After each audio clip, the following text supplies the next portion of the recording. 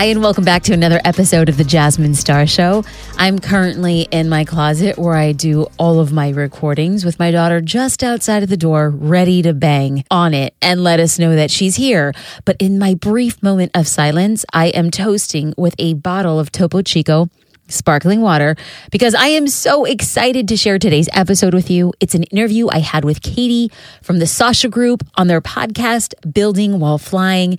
In this interview, we discuss why you don't need to be the most talented to have an epically successful business, the difference between an online business and a digital business, how to figure out what is at the core of your brand, and a heck of a lot more. Katie was an incredible interviewer, and it was an honor to be on this podcast. So while the podcast is called Building While Flying, let's fly right into the show. That was cheesy. I know. Just deal with it. So welcome to this week's episode of Building While Flying, where our guest this week is Jasmine Star, a photographer, business strategist, and the founder of Social Curator, which is a social media marketing membership for business owners. And with her great amounts of chutzpah and hustle, Jasmine empowers entrepreneurs to build brands, market on social media, and create a life that they love, which I love. Welcome to the show, Jasmine. Thank you. I'm very honored and happy to be here. Well, let's dive straight into a bit of your origin story. We were just talking about the fact that you were there in Newport Beach, California.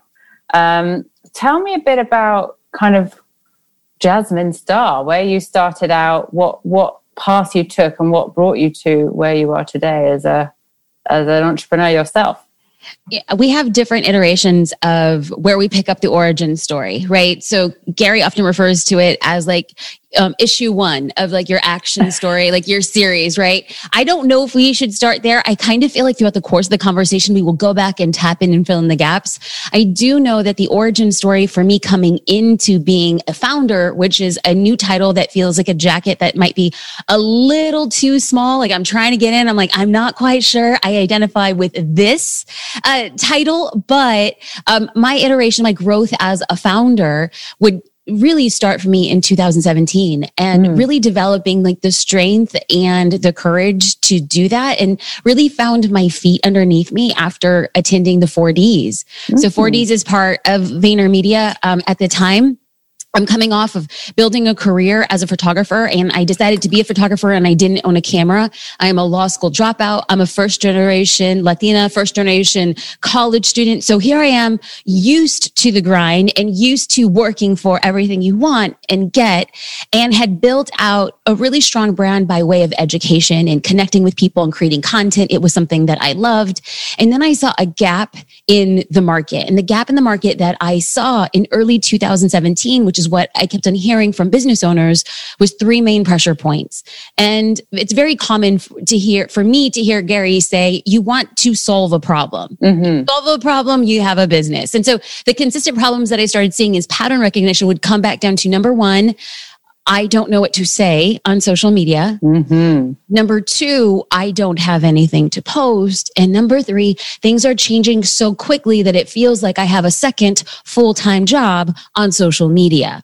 Yeah. And so the pressure points that I really wanted to step in and alleviate from small business owners was, can we empower people to find things to say? Can we empower them with things to post? And can we be on the cutting edge of social media marketing and empower small business owners? So in May 2017, went to 4Ds with this idea on the tip of my tongue that doesn't have a name yet. The new iteration of the business doesn't have a name yet. And I'm like, it's a thing I want to do. And I stuttered, stepped. At the 4Ds event, you have the opportunity to talk to Gary, and you can ask one question. And I think I asked the world's stupidest question. And I don't even remember what it was. I just remember had nothing to do with the business. I was so nervous. It made no sense whatsoever. We still rolled with it. And it was then that I really understood that it was time for me to get out from under leading by way of monetizing education and showcasing what it would mean to create resources and solutions. And in July 2017, we launched Social Curator, it started its first iteration as a membership. So we provide 30 caption templates so that people can have a go-to fill in the blank, figure out what to say on social. We provide a gallery of images that people can pull from for their social collateral. And every month we have a concerted effort of planning. How are you going to market your business on social? This is your 1-2 shot. Read it, do it. Let's get it done. Accountability. And since then, it started off as like, we're providing resources. And since then, now in 2020 and moving into 2021, we have this opportunity to use tech to become anticipating needs, formulating according to industry modification. So this past year, I went from really saying, oh, we are a membership to moving into we're a tech, like we're a tech company, and we're going to be building out a platform for our users to have resources. So super exciting, very nerve wracking. And when we talk about building the plane on the way down, I'm like, I think I'm about 2 inches off the ground and we're still trying to make it work. So we're good. We're really good. But I love that everything foundationally started out with education and with your a kind of drive to really figure out how to help lift others. Can you talk a bit about where that sort of started out and where you got some of those early skills yourself in figuring out the platforms and how to educate? I am so thankful you asked this question because I think that based on the conversations I have with entrepreneurs when I encourage people to lead with giving, is that how you earn trust, which is the currency on the web in the 21st century, is by sharing what you know. And a lot of the trepidation early comes from, I don't know who I am to share this. There are other people who know more and do more. There are other people who do it better, or it's all been said before. This is classic, different amoeba-like changes and transformations from the imposter syndrome.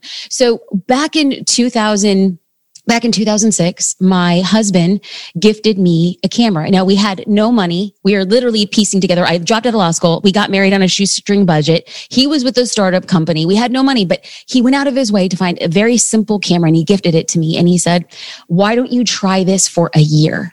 And if it doesn't work out, you can go back to law school and get your scholarships. I got a full ride scholarship to UCLA. So I was like, okay, this is what I'm going to do. And what I started to do during that time was I had no money. So I started a blog and I just started documenting the journey. And in my unknowing, now remember blogging in 2006 and 2007, this was like early blogging days, and to show up in your truest self.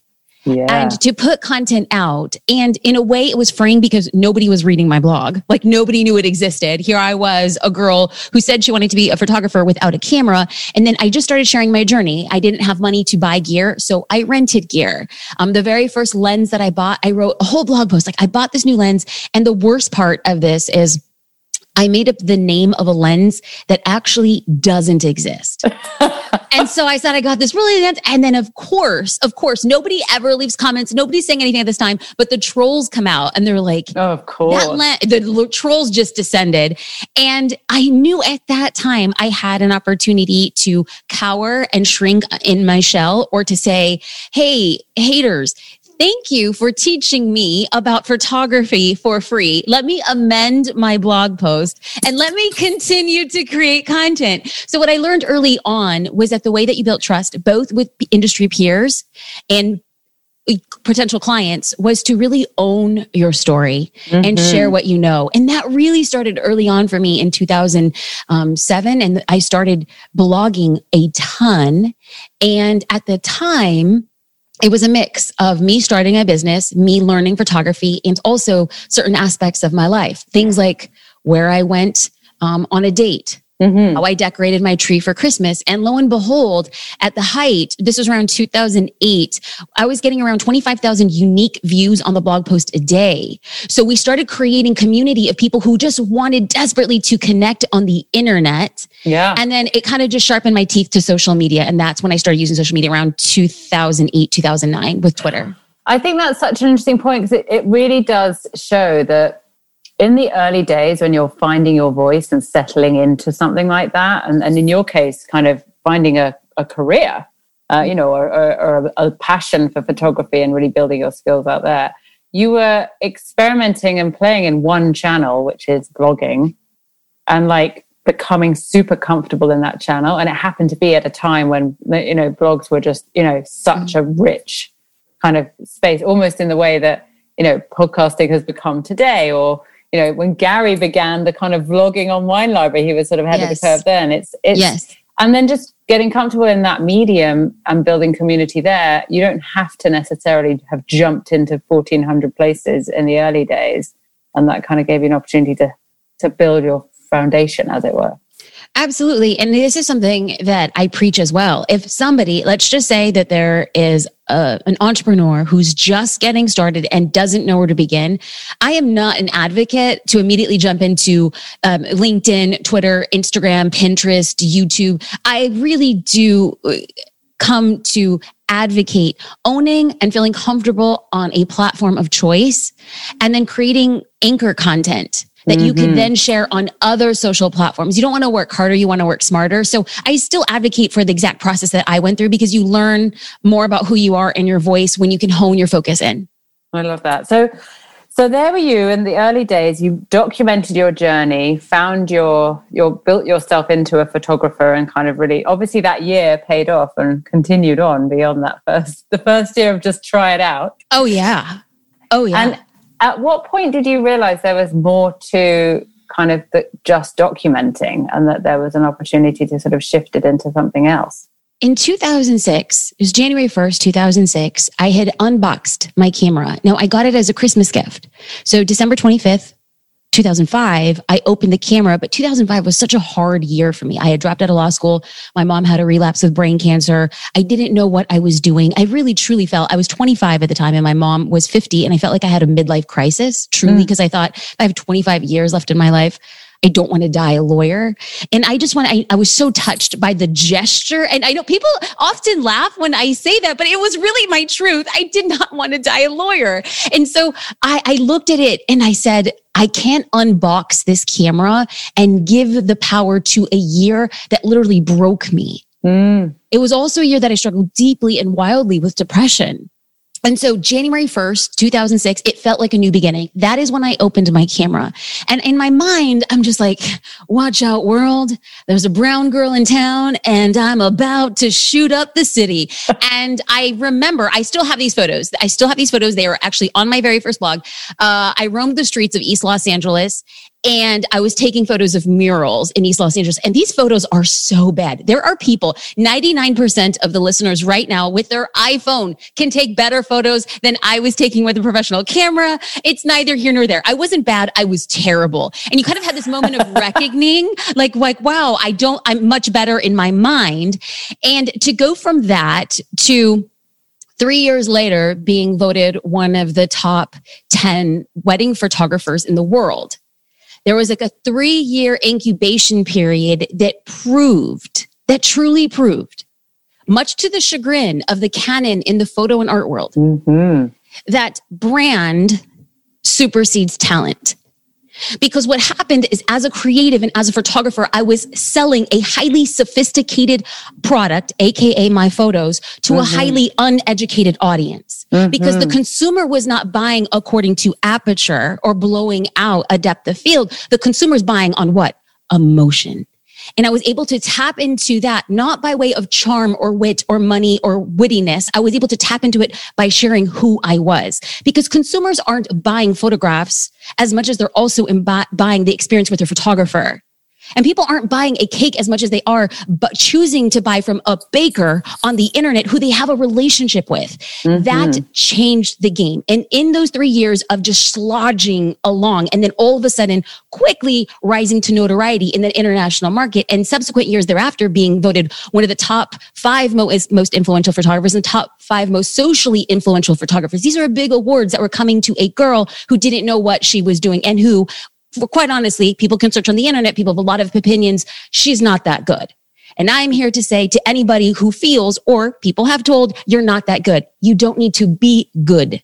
You need to be personal and vulnerable and serve your customer. And they are the people who will put you where you want to go. Right. And I think what that really speaks such volumes about as well is that there is something at the core of what is the Jasmine Star brand that has carried through from you building a photography business through to you being able to express and, bring them your message, but also educate others. Can you talk a bit about that? So what is at the core of the brand as like not just you, the individual, but what is at the core of your growing brand and portfolio of companies when you think about, the values, but also the kind of place that you occupy in the market? If we had a red piece of thread to tie the different iterations that the business has taken, and if we look back and we say it was built on a brand, I don't want anybody to look or get to know me and misconstrue that it must be Jasmine Star. And I just referred to myself in third person, and that is so annoying. I know. I would look back and say that there is something that people see from themselves in me.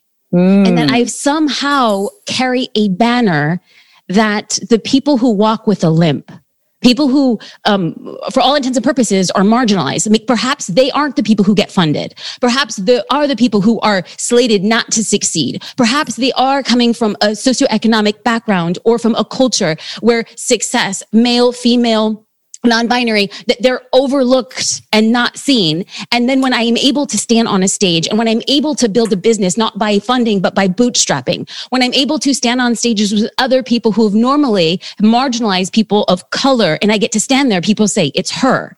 She's not the best and she's not the smartest and she's not the most qualified, and yet she stands. They see a bit of I believe that impossibilities are possibilities in disguise. And if they see somebody like you can do it, then maybe somebody like me can do it too. And that's what I believe I stand under. And it's not me, but a representation of people's deepest desires to do that for themselves. I love that. There's so much strength in that. I think also a sense of self being, the red thread, as you just described. Is that a big part, knowing that you are a Latina entrepreneur? There are countless disheartening stats about the fact that so many women of color or entrepreneurs of color are often given less opportunity to kind of jump into the space of entrepreneurship and grow their business. How are you sort of participating in that conversation right now? Perhaps when you say a sense of self, perhaps I know that I'm not traditionally in the tech sphere. I haven't done any fundraising. I've always believed, and perhaps it's how I was grown, is a business is a business after you've proven what you can do and there's demand for it. I never believed that I could take money from somebody for something I didn't have. It's been highly transactionary for me. I believe I'm working quietly behind the scenes to not have to depend on somebody else's money, but to build demand and prove the demand so that if at some point in the future we decide to sell or not sell, that the prerogative remains entirely on my terms and I get to show what is possible when you're given nothing to begin with. Bootstrapping from the get-go. Absolutely. I think it's a huge thing in some ways, thinking about, I was having a conversation with another female, in this case, tech entrepreneur recently, about what 2020 has done even in the tech space, because so much investment walked away that a lot of people who used to think the only way to grow a business was by getting someone to give you a big slug of cash are having to rethink about how to scale a business. And so they're coming round to what it is that you've done, which is grow organically and deliberately and intentionally and get to scale a business in a way that reflects where the market's going without necessarily just a giant leg up and then someone also owning a big chunk of your company. Absolutely. And I recently, just a few days ago, saw a stat that I don't know if funding went away in the way that people couldn't. And this is me on the outside. I'm sure that many people will snarl when they hear this. I don't know if funding went away for all people equally. Because it's if we look at what happened with Quibi, they had raised 1.8 and total women founders were funded a total of 1.9 in the same given period. I believe that the funding still is existing, but it's being taken from certain people and demographics in a different proportion. And I think that that's part of the conversation. And again, I feel like I'm fully at right to say that because I'm an outsider. I have nothing to lose by saying this is just my opinion from my perspective, be it wrong or right. It's just how I see it. Yeah, I think unfortunately there's probably a great deal of truth to that. It's a kind of robbing Peter to pay Paul kind of thing. Let's take a little pivot and talk, funnily enough, about the word pivot. So, it's easy to talk about how the success story side of the business, but it sounds like you have had to make some, significant decisions along the path that you've taken as you've grown your business. Can you talk a bit about some of those moments where there have been challenges and that you have been forced to rethink how you operate? Yes, but there is a disclaimer. As a law school dropout, let me just tell you, I'll put disclaimers on disclaimers, is Brené Brown is famous. Love her. Who doesn't, right? She's like everybody's pretend best friend. She's my pretend best friend. One day she's going to be my real best friend. But she refers to it as gold-plated grit. The ability for us to take a situation, look back at it, and tell everybody that was a really difficult time, but now it's great. And the hard part is actually talking about it when you're going through it and you haven't come out on the other side. And so right now, when we talk about pivoting, I am full on owning the fact that it really does look like gold-plated grit. I talk about all these instances and people say, that sounds so easy. And in the middle of it, you're like, my back is in the gutter and I'm staring at the stars. Where do I go? So I just want to put that out there, that it sounds way more Disney-fied than it is in real life. I can look back at my professional career, very big air quotes. I did start to formally, come out and start a business in 2007. Mm-hmm. That's when I filed for my DBA. So I'm going to call that the first iteration. And the pivot that preceded that was making the declaration to not go back to law school. Yeah. Which, for a first generation college grad, first generation post grad, it's a big, big, big deal in a Latino family. And yet my family fully supported it and they wanted me to be happy. But that pivot then became, okay, how am I going to make money? What do I actually do? And once we kind of decided that that's where we were going to go full force, by 2008, the business had grown to such a degree that I turned to my husband and I said, I have to hire somebody to help me, or hey, maybe you want to join me. And he quit his job and joined the photography business. And we were able to travel the world and do shoots and work with art directors. And it was a great experience. We really catapulted and we started teaching other photographers, not necessarily how to become better photographers, but how to run businesses. And our names quickly traveled within the creative community. And around 2012, people started asking me, can I hire you for consulting? What would you do? How do you build a brand? How do you market this thing on crazy social media?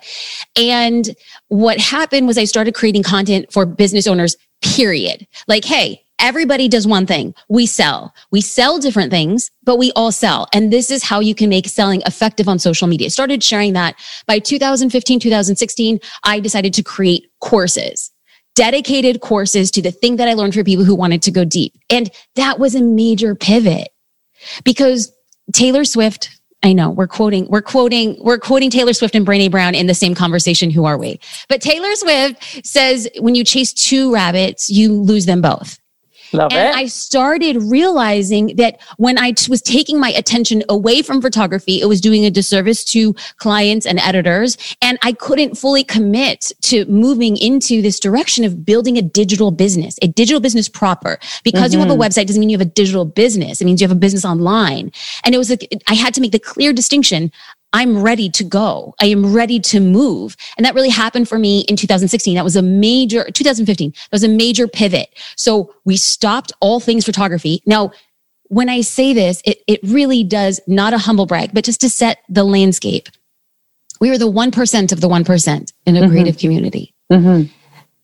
It seemed foolish to everybody, specifically our families, who are like, look at her. She thinks she's crazy. Like they thought I was crazy, full on bat trash loca.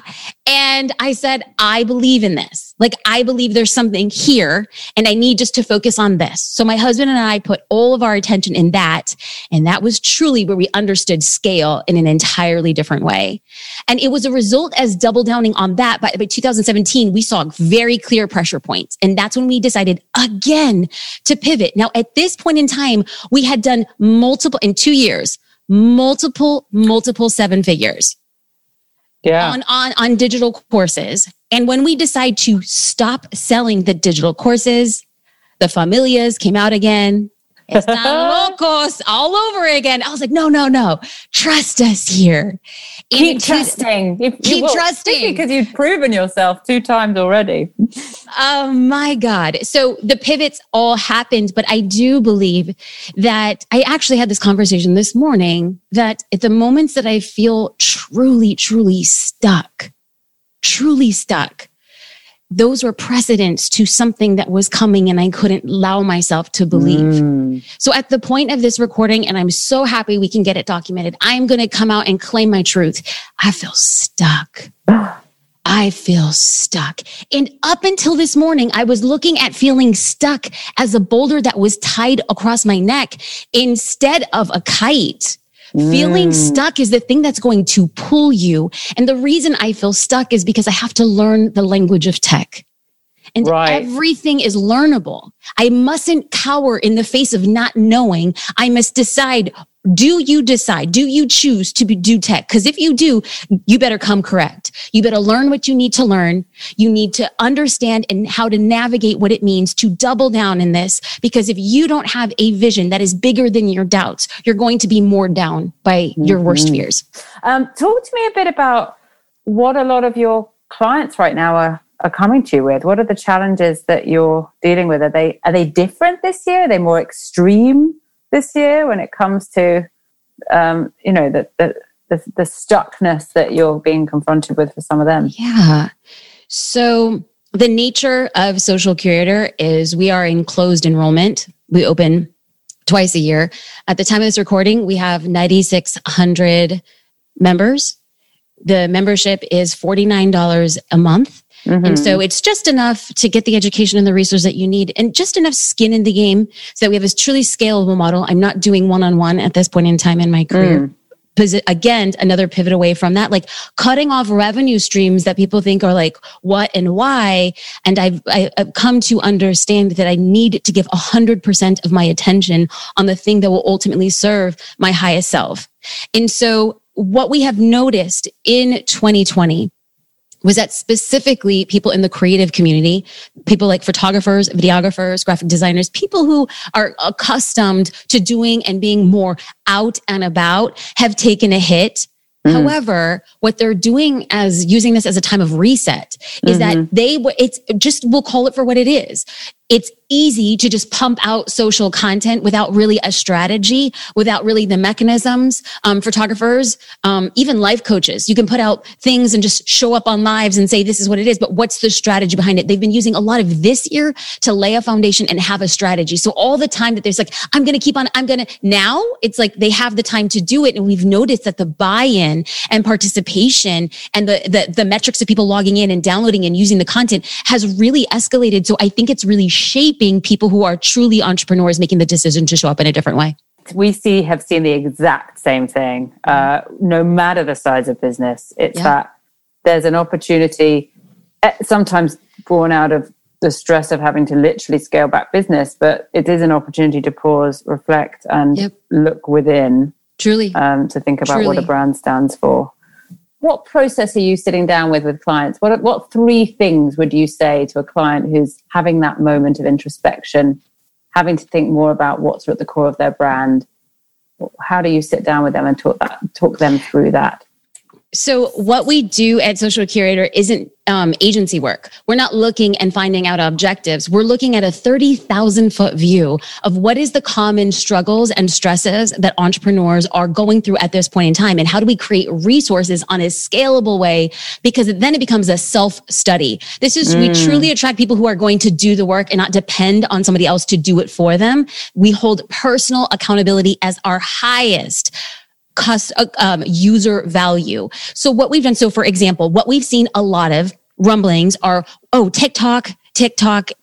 And then when Reels came, we then saw people say, okay, I can't push it off any longer. So what did we see? We saw the desire. I want to do something more in my business. And we saw the pressure point. I don't know how to show up. But then we have to ask ourselves the why. What does it mean for them to show up? Nobody wants to do more work. Nobody wants to show up on camera. Nobody wants to point at words. Nobody wants to dance. Nobody wants to do funny like they don't want to, but they're willing to do it. And our objective at Social Curator is to understand the why. And the why behind why somebody would go out of their comfort zone to do something is to, number one, be confident, an industry leader, and find a way to move the needle in their business. So if we know the pressure point, and then we know that that desire is going to be moored by the thing that they ultimately want, our job is to create content and resources that facilitates the how to get the results. Mm-hmm. So every single month, and we work in 3-month content creation periods. Like, what do we anticipate? And then obviously social media is changing so much. It's like Reels came out. The point of this recording, Reels is less than 2 months old. So immediately we pivoted. We're putting out content specifically for this. And everything we do focuses on, number one, personal accountability, and then community accountability, where we have threads in our group to say, okay, what's your reel? Post a link in it. Let's see what you're doing. And, you know, a little bit of peer pressure in a positive way always works. I love that idea of the kind of the cohort accountability. You've got a kind of crowd of people who you want to prove yourself to. Yeah, I think that works extremely well. Are there any other things that you would say just kind of really have helped you drive your business forward, or that sum you up as an entrepreneur? And do you think those are good ones to have pulled? Absolutely. Like, I couldn't, when you said them, it was like truth with a capital T, specifically in the order in which you listed them. I think it's important that when somebody hears me on a podcast or if somebody sees me on a stage, I think it's easy for somebody to assume that I must be extraordinarily confident, gregarious, and extroverted. And I am actually the antithesis of all of those things. I am 100%, I am expert level introvert. I sweat profusely before stepping on a stage, and I often talk myself out of the most basic decision making. However, one of the things that I would add to that would be, I have the ability, even though I am a chatty Cathy on podcast, I do have the unique ability to keep my mouth shut the majority of the time. It's the listening that I think really dials in on my ability to pattern recognize, to pivot. I think that comes as a byproduct. I grew up obese as a child. I didn't learn how to read until I was 11. I was homeschooled. I was distinctly behind the curve. As a daughter of immigrants, we didn't have money. So I found myself very strongly staying on the periphery of most situations. And at the time, I felt like it was a liability. And as an adult, it was the greatest gift that was given, because very similar to the way that somebody might watch like History Channel or like the Animal Channel, like the network where they have the narrator and then the cheetah goes over to the gazelle. You know, it's just like, I spent years being like, and then the man approaches the woman and casually touches her shoulder. And what does that mean? What does her face say? What is the group of people doing? It's truly a narrative in my mind that I've watching human behavior. And still to this day, watch, if people watching was an Olympic sport, I would be the Michael Phelps, truly. Well, and also, I mean, if anything, that not only does it mean that you understand your immediate audience, but it just gives you so much insight in terms of just, how people operate in order to advise clients as well. So cool. One of the questions we ask all of our guests is to continue the theme of the building while flying metaphor. A pilot always has her checklist before she takes off. So the pre-flight checklist to make sure that if anything was to happen in flight, you're kind of ready and able to adjust. What's your pre-flight checklist?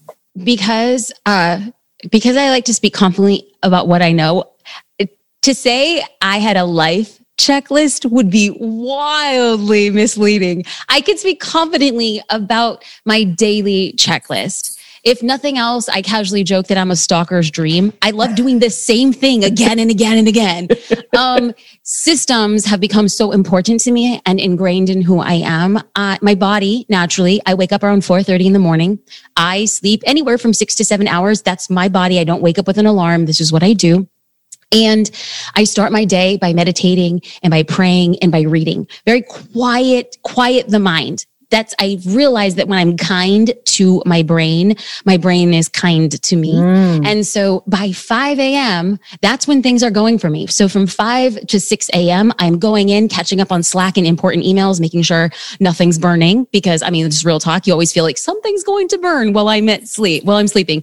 And then from 6 to 7, I work out. From 7 to 7:30, I'm with my daughter, feeding her, hanging out with her until like 7:45. That's when I'm hopping in the shower, getting ready ready for the day. I'm back on my computer at 8:15 and I plow until 6. Like, this is my day, minute by minute.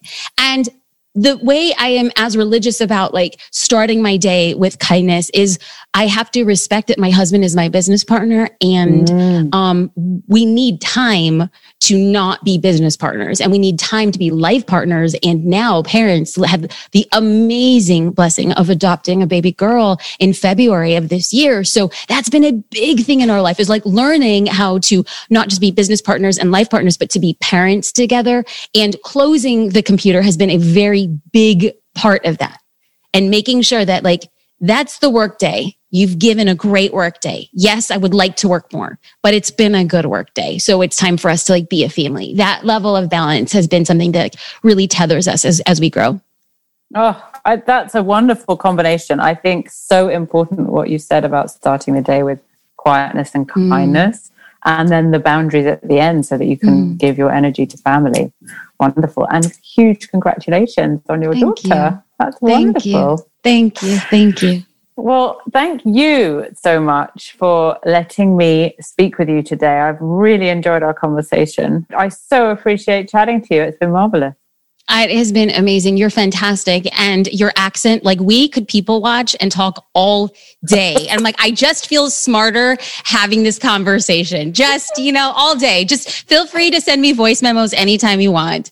Thank you 1,000 times over. Please send my regards to James and the entire team. I'm very thankful. I hope you enjoyed this conversation on the Building While Flying podcast. If you'd like to dive deeper into how to build a recognizable brand on social media and stand out from your competitors, serve your audience well, and turn your Instagram account into a lovely business growing machine, I can help you with my branding bundle. This bundle contains 3 of my most downloaded guides all in one place. Number 1, the 5 things that should be in every business owner's bio. Number 2, 10 lifestyle stock photos and 10 caption templates and 3 Instagram story sets. Come on, y'all. This is a step-by-step guide on how to use all of these things effectively for your business, as well as another amazing guide called 3 Ways to Take Better Photos for Instagram. You have to trust me. You are going to love reading these jam-packed guides. You're going to love the video tutorials, and you're going to love filling out the workbooks to help implement what you're learning while you are building your branding game on social media. This entire branding bundle is free as a small way to say thank you from me to you. To download the bundle, simply head to jasminestar.com/branding. I can't wait to see how you create a recognizable brand. Talk to you again soon.